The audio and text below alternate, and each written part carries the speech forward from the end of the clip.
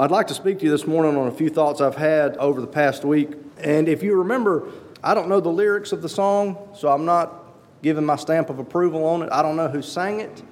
But there is a song out, and the title of the song is Life is a Highway. Everybody remember that song or have heard it? I want to title this sermon, take a little spin off that one, and not so much life is a highway, but life is a hallway. All right, life is a hallway. Brother Tim, you can title that sermon Life is a Hallway off of that song. The reason, when I think about that, everybody in here is familiar with a hallway, right? Most every house, wherever you live, or been in a hotel, has a hallway. And a hallway is just a very long corridor, and it has doors off each side of it, right?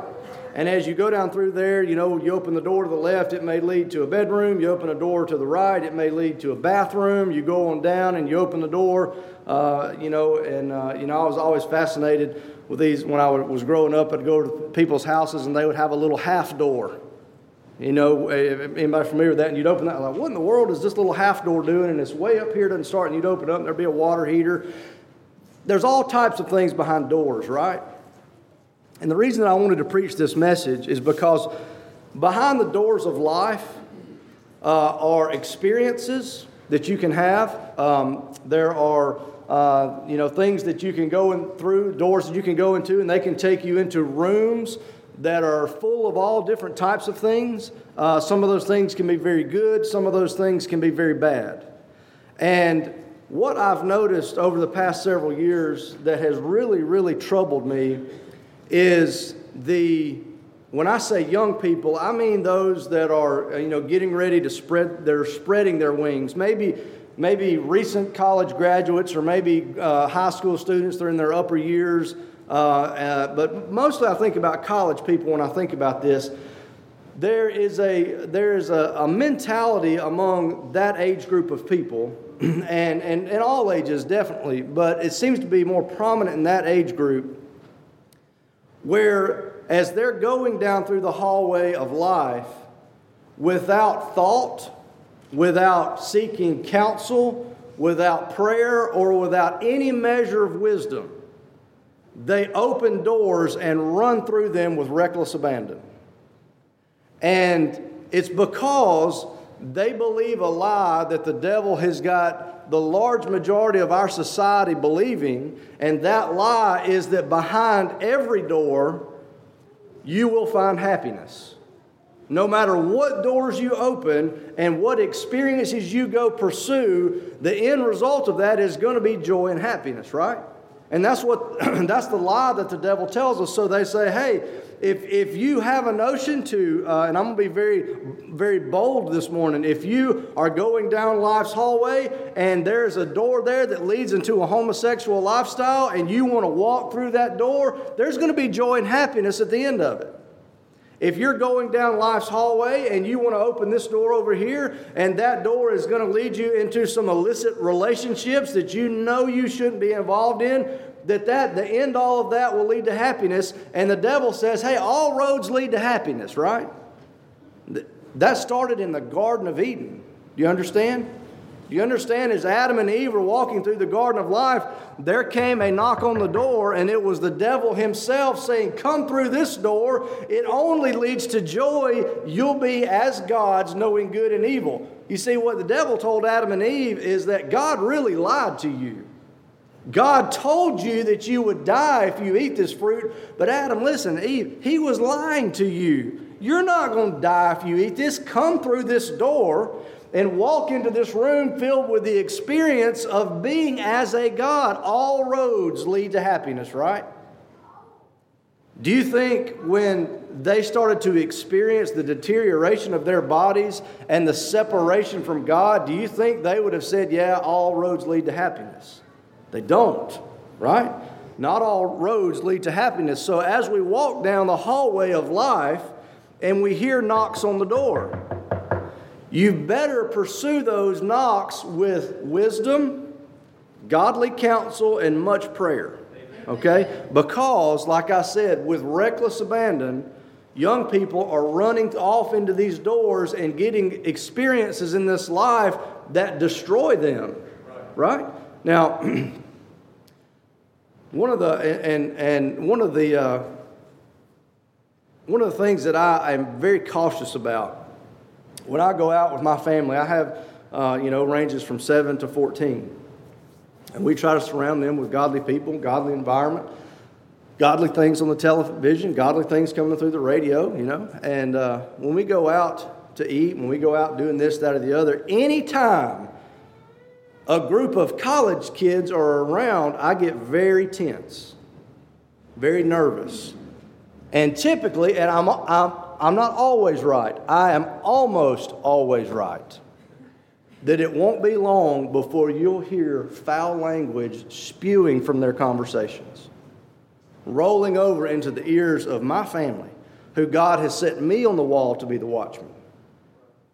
And every now and then, as I watch them with a very, very godly glare, right? And as I look at them, every now and then one of them will catch my eye, and I'll see them say shh to their friends, and they'll point over there like, hey, there's kids over there. And you know what I think sometimes? I think there's probably somebody that was raised right, that's got some spiritual sense to them, but they just went through the wrong door. And they're with the wrong people and the wrong crowd. A lot of people in that age, as they walk through that hallway, they find the door of fornication knocking. They find the door of alcohol knocking, the door of drugs knocking. And the mindset is that all roads lead to happiness.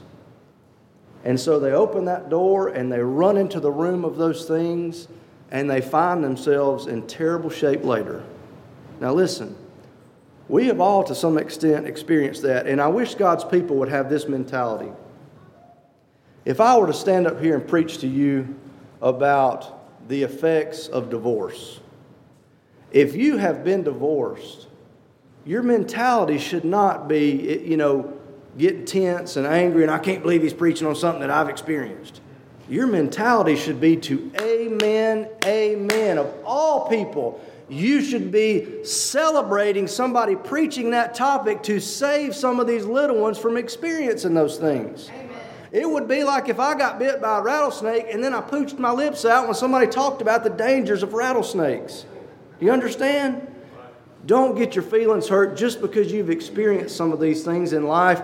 You ought to be amen and above everybody, because you are a walking, living testimony to how some of these doors will lead you to your end. Amen. All right?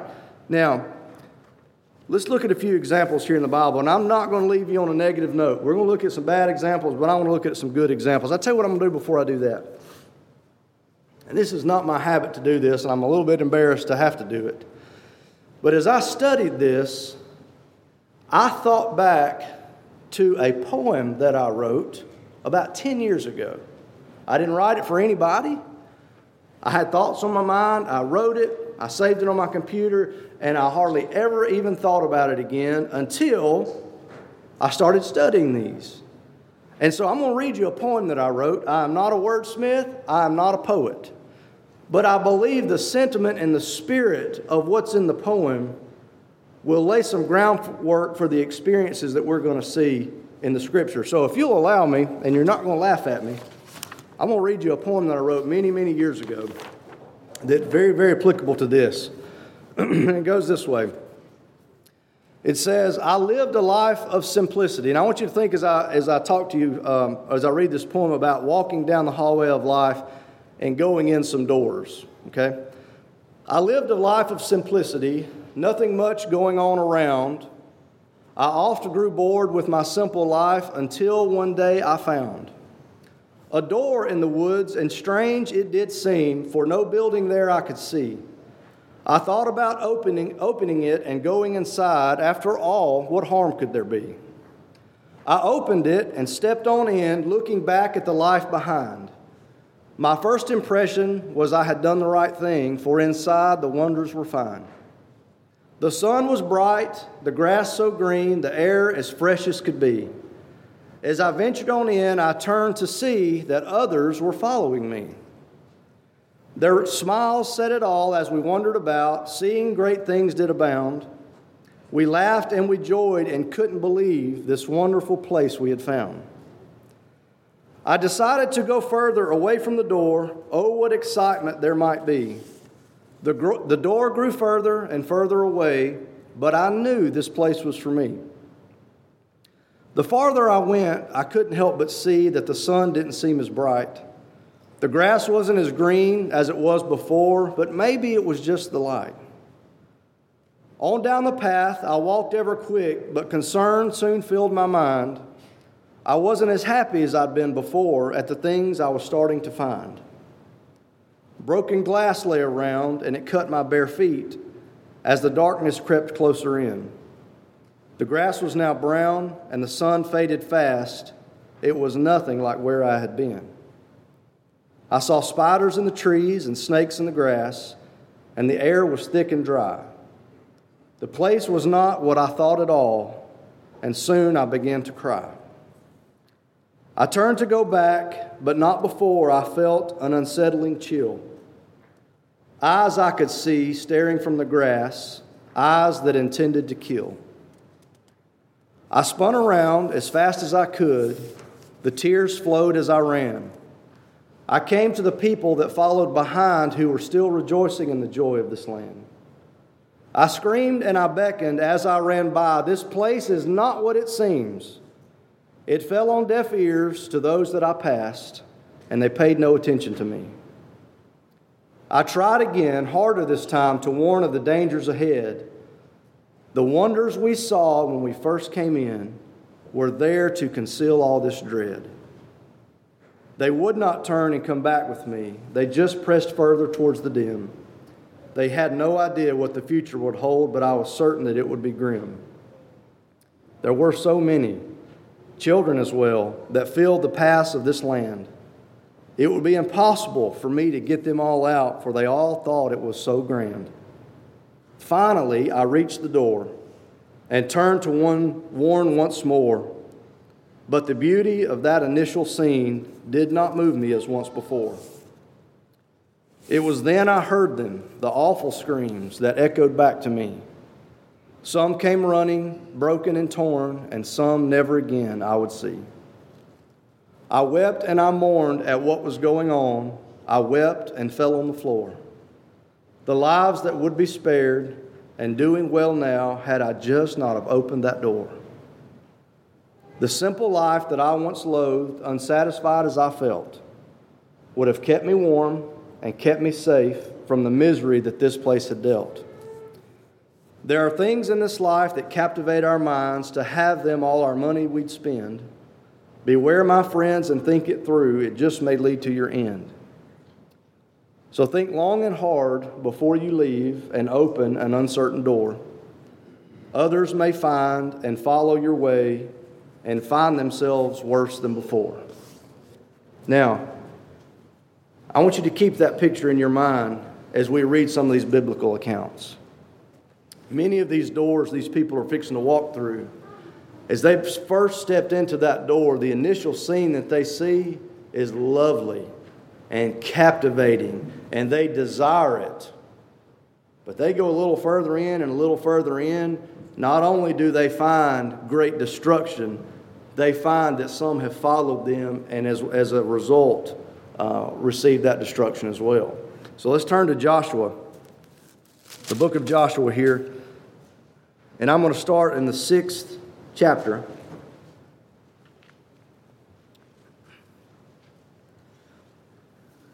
This is when the account of when Joshua and the armies of Israel are about to go into the city of Jericho, a great fenced, walled city, a very powerful city. And the Lord is giving them some instructions. He said, we're going to take this city. You're not going to take it by the might of your hands. It's going to be by my power. And he says, when you get in this city, a city of very wealthy people, it says in verse 18, and ye in any wise keep yourself from the accursed thing, lest ye make yourselves accursed when ye take of the accursed thing and make the camp of Israel a curse and trouble it. And he says, but all the silver and gold and vessels of brass and iron are consecrated unto the Lord. They shall come into the treasury of the Lord. So the Lord says, when you go into this great city of Jericho, you're going to wipe it clean. Well, there's going to be a lot of stuff there.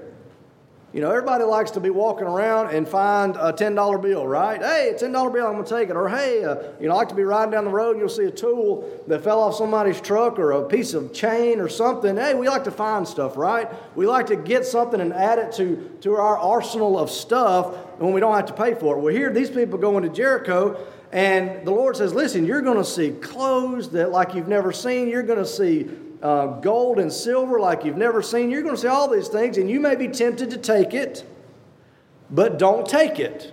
It's cursed. It will be as a curse to you. And he says, so everything that you see, gold, everything, including the silver, the gold, and the vessels of brass and iron, take those things, but take those things, and we're going to put those things in the treasury of the Lord, right? And so they go in and they destroy Jericho, and most of them apply what the Lord told them to do. The next city in their conquest was a city named Ai, a very small city. They sent just a handful of people over there. It's no big deal. It's a homecoming game, and Israel is defeated, and they lose several men in that battle. And Joshua comes back to the Lord, and he kind of stomps his foot and says, "Where were you, Lord?"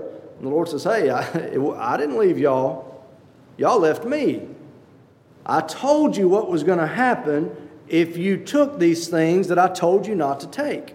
And so they start going through the camp of Israel, bringing people forward, trying to figure out who in the world has brought this curse on us.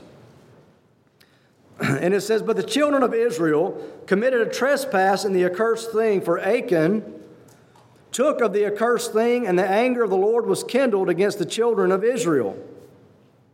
And so Joshua sends men down, and he says, "Bring them up. We're going to try to figure out, who has done these things." And if you look, and it says,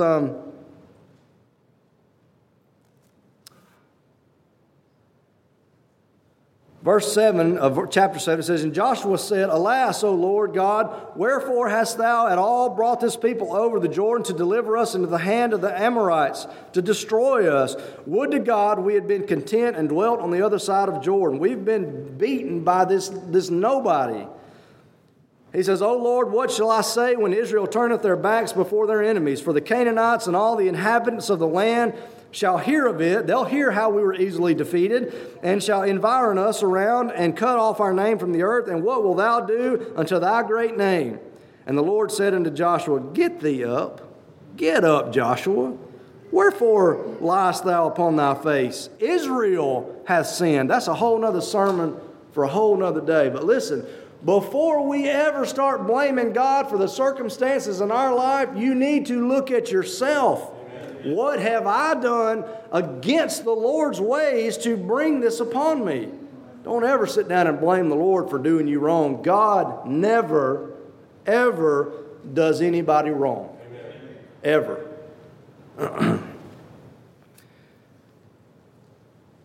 And the Lord says, "There's an accursed thing in the midst of thee, O Israel.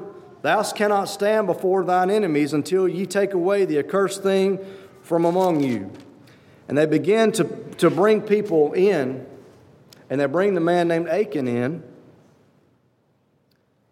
And Achan answered Joshua and said, "Indeed, I have sinned against the Lord God of Israel, and thus have I done. When I saw among the spoils a goodly Babylonish garment, and 200 shekels of silver," which, remember, were to be given to the Lord, the silver, "a wedge of gold," which was supposed to be given to God, and 50 shekels of weight. "Then I coveted them and took them, and behold, they are hid in the earth in the midst of my tent, and the silver under it." Let me ask you this question. Do all roads lead to happiness?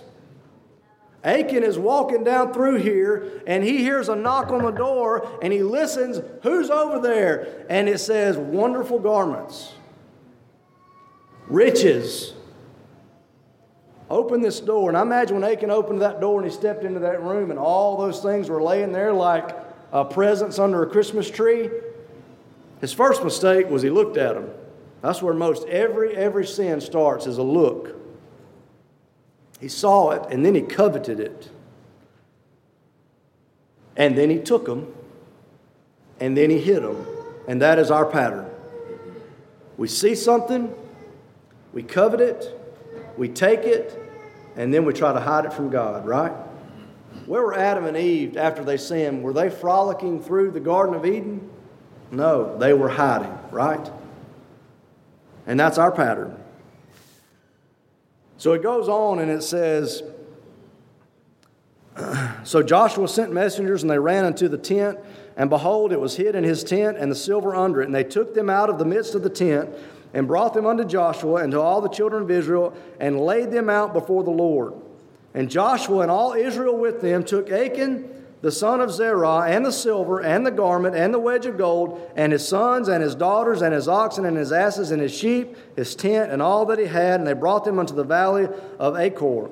And Joshua said, Why hast thou troubled us? The Lord shall trouble thee this day. And all Israel stoned him with stones, and burned them with fire, after they had stoned them with stones. Do all roads lead to happiness?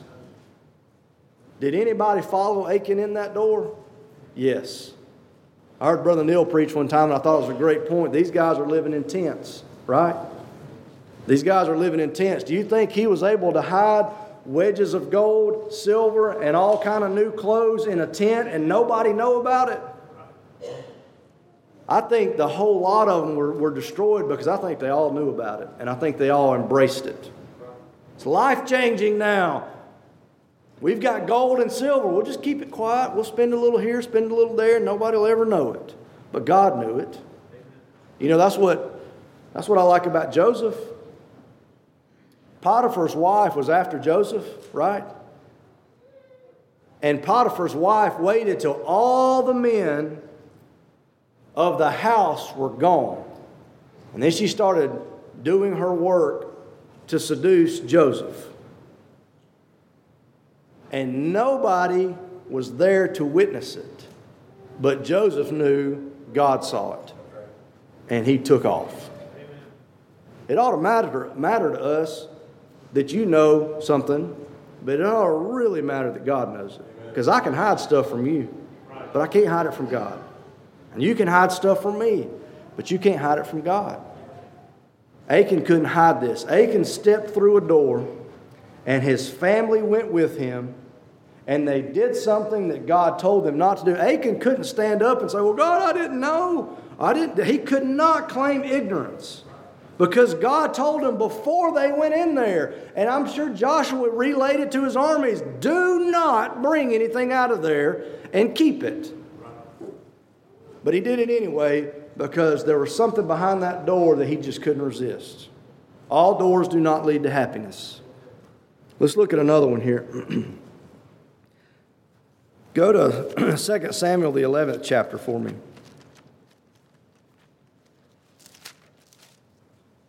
2 Samuel, the 11th chapter.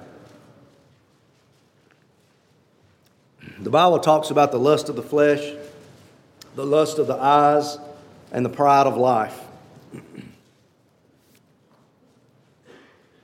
We see with Achan, it was the lust of I guess you could say the lust of the eyes. He saw something and he coveted it, and it brought him ruin. There's a man named David. The Bible says he's a man after God's own heart. David hears a knocking at the door one day. In 2 Samuel 11, it says, And it came to pass after the year was expired, at the time when kings go forth to battle, that David sent Joab and his servants with him, and all Israel, and they destroyed the children of Ammon and besieged Rabbah, but David tarried still at Jerusalem. Now, I cannot preach past that verse, and I want you young people to listen to me. I'm about to explain to you what brought more heartache and trouble to David's household that would have never, ever happened if David would have been where he was supposed to be. David was, it says it was the time after the year was expired, at the time when the kings go forth to battle. But instead of going forth to battle, he sends his people, Joab and his servants, to go fight Ammon, and they besieged a city called Rabbah. But David stayed back and tarried at Jerusalem. Listen, Young people, if you will be where you are supposed to be, you will save yourself a lifetime of heartache. Amen. Well, Brother Luke, where am I supposed to be? Well, church is a good start. Church is a good start. Godly fellowship is a great start. But you know where you're not supposed to be. I don't have to tell you that. I don't have to tell you where you're not supposed to be.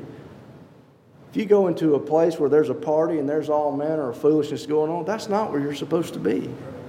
Do you know how many times young people have stepped into a door, saw something that looked wonderful and beautiful when they first got there, but ventured a little further in and a little further in the first time, and it destroyed them, just like that. First time. Maybe they went in there. This is the first party I've ever been to. And I go into that party. There's a million different scenarios. Maybe something's put in one of the drinks that you're drinking. And it makes you a little bit loopy, and things happen to you that you don't even know are happening to you. Maybe you decide to leave with some friends that have been drinking, and they crash, and you're paralyzed for the rest of your life. The first time. You see, you open that door, and there's something about that, listen, that can be attractive to all of us. But you go a little further into that door and a little further, and that road does not lead to happiness. Now, if somebody tells you it does, they're being too prideful to tell you about the heartache. Because, see, that's how sin works. Sin never tells you the end of the matter. Never. I heard a preacher say something along those lines this time. He says, when you turn on the TV and you're watching a commercial, and it's a beer commercial, do they ever show you the end result of what alcohol can do to you? No. They don't show you the end of the matter. Read Proverbs 23, what the end of a life of alcoholism will do to you. They never show you the dad coming in staggering drunk, beating his wife, beating his children. They never show you the woman or the young person that comes out of a party staggering drunk and crashes her car and kills herself or kills somebody other. They only want you to see the upside of it. But sin never shows you the end of it. But God's Word shows you the end of the matter. Right? You know what we need? And you got to be humble enough to accept it. You need to be walking down the hallway of life and hear something very appealing behind the door, and you need somebody with some experience and wisdom standing there saying, do not go into that door. Amen.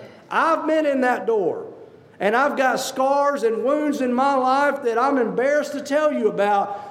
For my sake, don't go into the door. It will not lead you to happiness.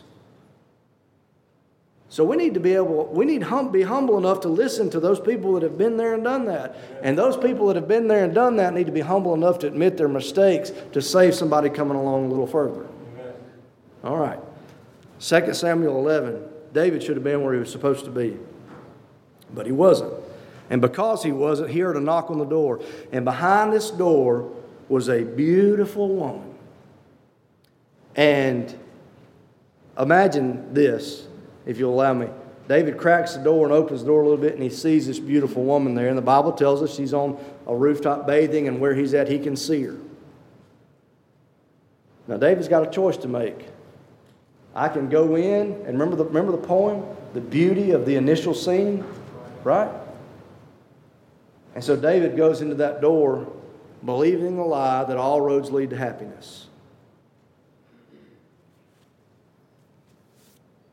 David takes the woman.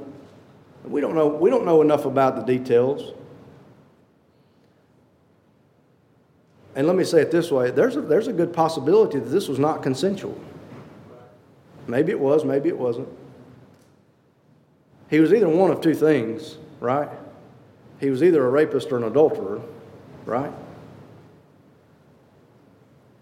David goes into that room further and further and further. And it's not long, as the poem said, that he started to feel that broken glass under his feet. Why? Well, now she's expected. And now people are going to know about it. You know what bothers me about this? Is I really wish that there was a record in here where David struggled whether or not he was going to pursue this or not. I wish we could see something in there where he fought back and forth in his mind of, I don't need to go do it. Back from all accounts we have, he opened the door, saw it, and he was like, let's go. I'm going in this room. And he did it. I don't have time to go through it with you, but I want you to go read about David's life from here on out. Do you know that the one room that he went in not only brought him terrible grief, but cost him the life of several of his children? Do you know that his children revolted against him? Do you know that one of his children was a rapist? Do you know that his children were murderers and deceitful? And the Bible tells us it's all traced back to David opening that door and walking in. You remember the poem, Others May Find and Follow Your Way? Achan led himself and his whole family into destruction. David led his whole family to destruction. Now, I'm not going to give you the rest of these. Read Proverbs 7 when you get home. Sometimes that strange woman is knocking at the door, and many answer that door and go into that room for an experience with a strange woman. And as the Bible says, find a dart in their liver and they're dead on their feet and they don't even know it. I see that a lot. When I'm out and about and I see these young people just with reckless abandon running into these doors of experience, you know what I think to myself? They're dead on their feet and they don't even know it. You're not always going to be a 22-year-old college kid. My advice that I give to my children, or plan to give to my children, is this. If there's a fad going on, if there's a practice that's going on or something that's widely accepted in society, and 90% of the people that are doing it could not care less about the Lord, don't go do it. Even if there's not a scripture that says don't go do this, don't go do it. If 90% of the people that are embracing this are not godly people, just don't do it. Because it could be that you don't see what the end of the matter is going to be 10, 12, 15 years from now. Right? Now, let's look at some good doors to go into, okay? Real quick. There's a door. The Bible says this. In Revelation, the 3rd chapter, the Lord says, "Behold, I stand at the door and knock." All right? The Lord is behind a lot of these doors. And it is not the door to make you His child. It is not the door to get you to heaven. I can prove that to you very easily. I really don't need a lot of time to do that. A verse after that, it says, He that hath an ear, let him hear what the Spirit says to the church. This is the Lord talking to His people, and He says, I'm standing there and knocking. If any man will open the door, I will come in and sup with him and he with me. All right? As God's people, there are times that we shut the door on the Lord, and He comes knocking. That's a door you need to open. Listen, the door of Christian service is a door you need to walk into. That's a door full of experiences that you need to walk into. It's not necessarily a door of easy experiences, but we ought to all, as God's people, rejoice as we walk down life's hallway to get to the door that leads us into Christian service. Because we are servants, and that is what God has called us to be, right? I like over in Romans, the 16th chapter, for a second. It's an encouraging chapter to me. Romans, the 16th chapter. Does anybody in here, probably, you're going to say yeah, because I'm giving you the quiz. But if I were to ask you yesterday, is the name Phoebe in the Bible? I think that's Brother Heath, Sister Madison's dog's name, right? That's what y'all thought. Yes, that's Brother Heath, Sister Madison's dog's name. You ever heard of Phoebe? How many sermons you heard preached on Phoebe? Probably 0.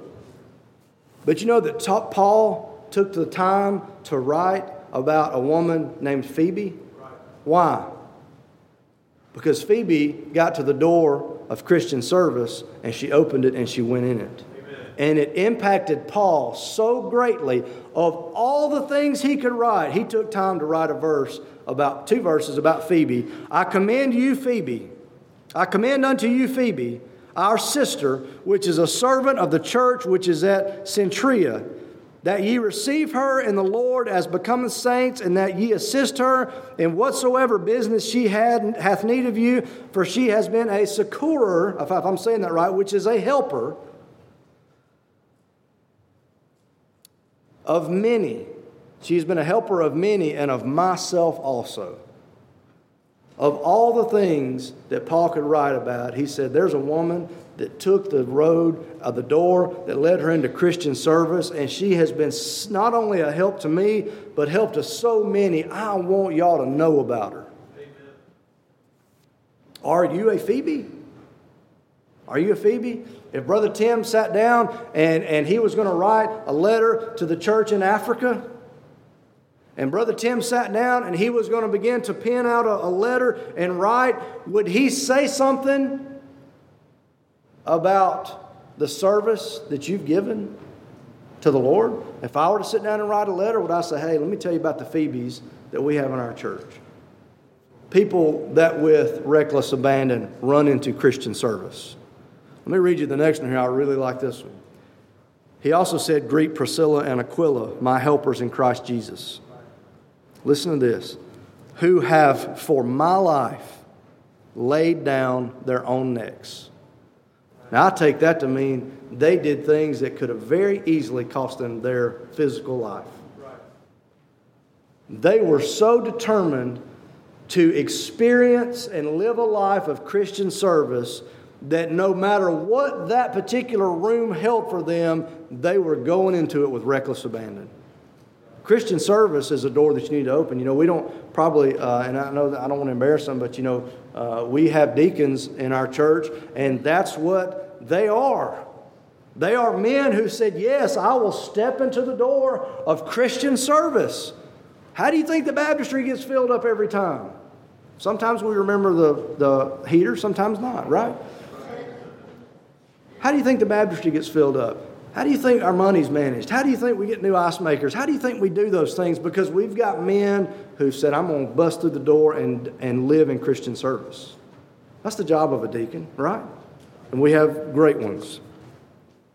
Priscilla and Aquila said, I'm going to lay down my life for the Lord in Christian service. Can we say that? Can we say, would somebody write a letter about us and say, let me tell you about so-and-so. They have laid down their necks. Greater love have no man than this, and he laid down his life. Laying down your life doesn't mean your life ends. Laying down your life means that you sacrifice your time and your money on the altar of Christian service. Can we say we do that? Brothers and sisters, that's a door you need to run into. Amen. Let me give you one more here. There's another door that you need to run into, and that's the door that leads into the deeper chambers of the kingdom of God. I don't have time to preach to you about the kingdom of God, but the kingdom of God is simply where God rules and reigns. God's people can be His family, but not necessarily thriving in His kingdom. Do you remember King David? He's the king. And he has a son named Absalom, a son of the king, but he chose to live outside of the kingdom of his father. Never changed the fact that he was a son of the king. And he actually rebelled against his father, the king. And what it cost him? It cost him his life. It cost him everything. It cost Absalom everything because as a son of the king, he chose not to live into the kingdom. As children of the king, we can choose to live in the kingdom and let the Lord rule and reign in us, or we can choose to live outside of the kingdom. But brothers and sisters, when we come to doors in our life that lead us into deeper levels of the kingdom of God, we need to run into them. Right? I want you to think about Peter as I get ready to close. Peter's fishing one day. He's just living his daily life. You can read about this in the first chapter of Mark, first 2 chapters of Mark. He's just living his daily life, and the Lord comes on the scene, and the Lord tells Peter to follow me. You know what that is? Behold, I stand at the door and knock. And the Lord was knocking on a door that will lead Peter into great experiences in the kingdom of God, or he can keep on fishing. And Peter chooses to go into that door. And if we just had if Peter's life from that point on could flash through our eyes, brothers and sisters, he went into some deep inner levels of the kingdom of God. Now, there are a couple of times he scurried back out to the outer rim. But do you remember when the Lord has been resurrected and the Lord is sitting on the bank with the fire? And all his disciples, or some of his disciples, are way out from the bank. And they see this man sitting on the shore.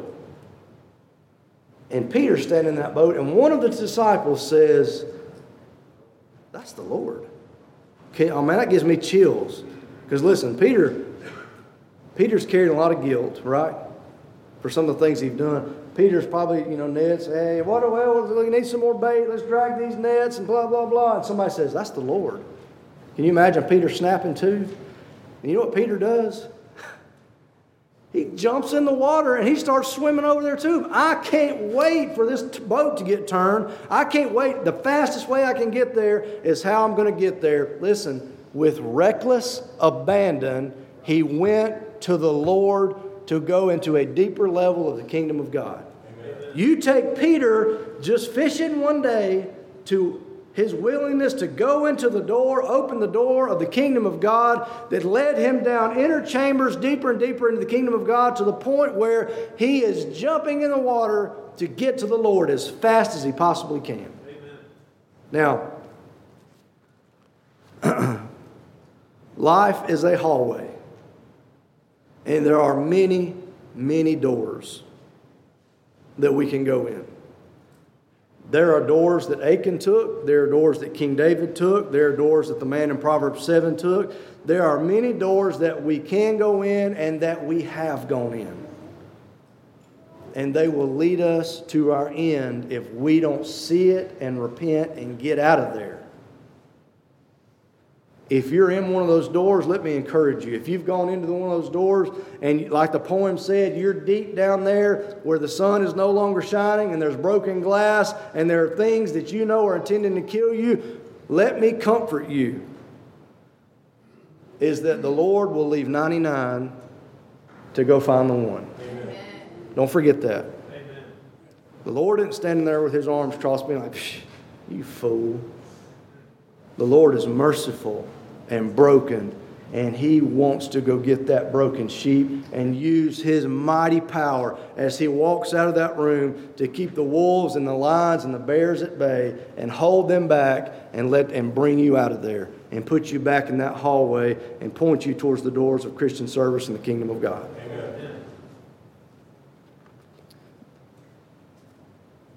History tells us that Peter was crucified on an X-shaped cross upside down. I believe I've got that right. Doesn't really matter what shape it was and whether he was upright or he suffered, right? Peter suffered. Paul and Peter both tell us that to suffer for Christ's sake is a joy. You may open the door to the kingdom of God and open the door that leads to Christian service and look in those rooms and be like, there's nothing really there that looks that appealing to me. Peter may have opened that door and looked, way out there, I see I'm going to be crucified just like my Lord was. I don't think I want to go in that room. But he found more joy going into that room because that's how the Lord works. Amen. It goes against our carnal minds how that could bring us joy and happiness, but it does because it brings the Spirit of God joy and happiness, and that dwells within us. Right? All roads do not lead to happiness, but all roads in the kingdom of God do, even if it costs us our mortal bodies. I hope that has been profitable to you. I hope you'll open the right doors and pass by the wrong doors. If you've gone down the wrong door, I pray that you'll repent, look to the Lord, for he is waiting with open arms to bring that sheep back. If you're deep into the doors of the kingdom of God, keep pressing on.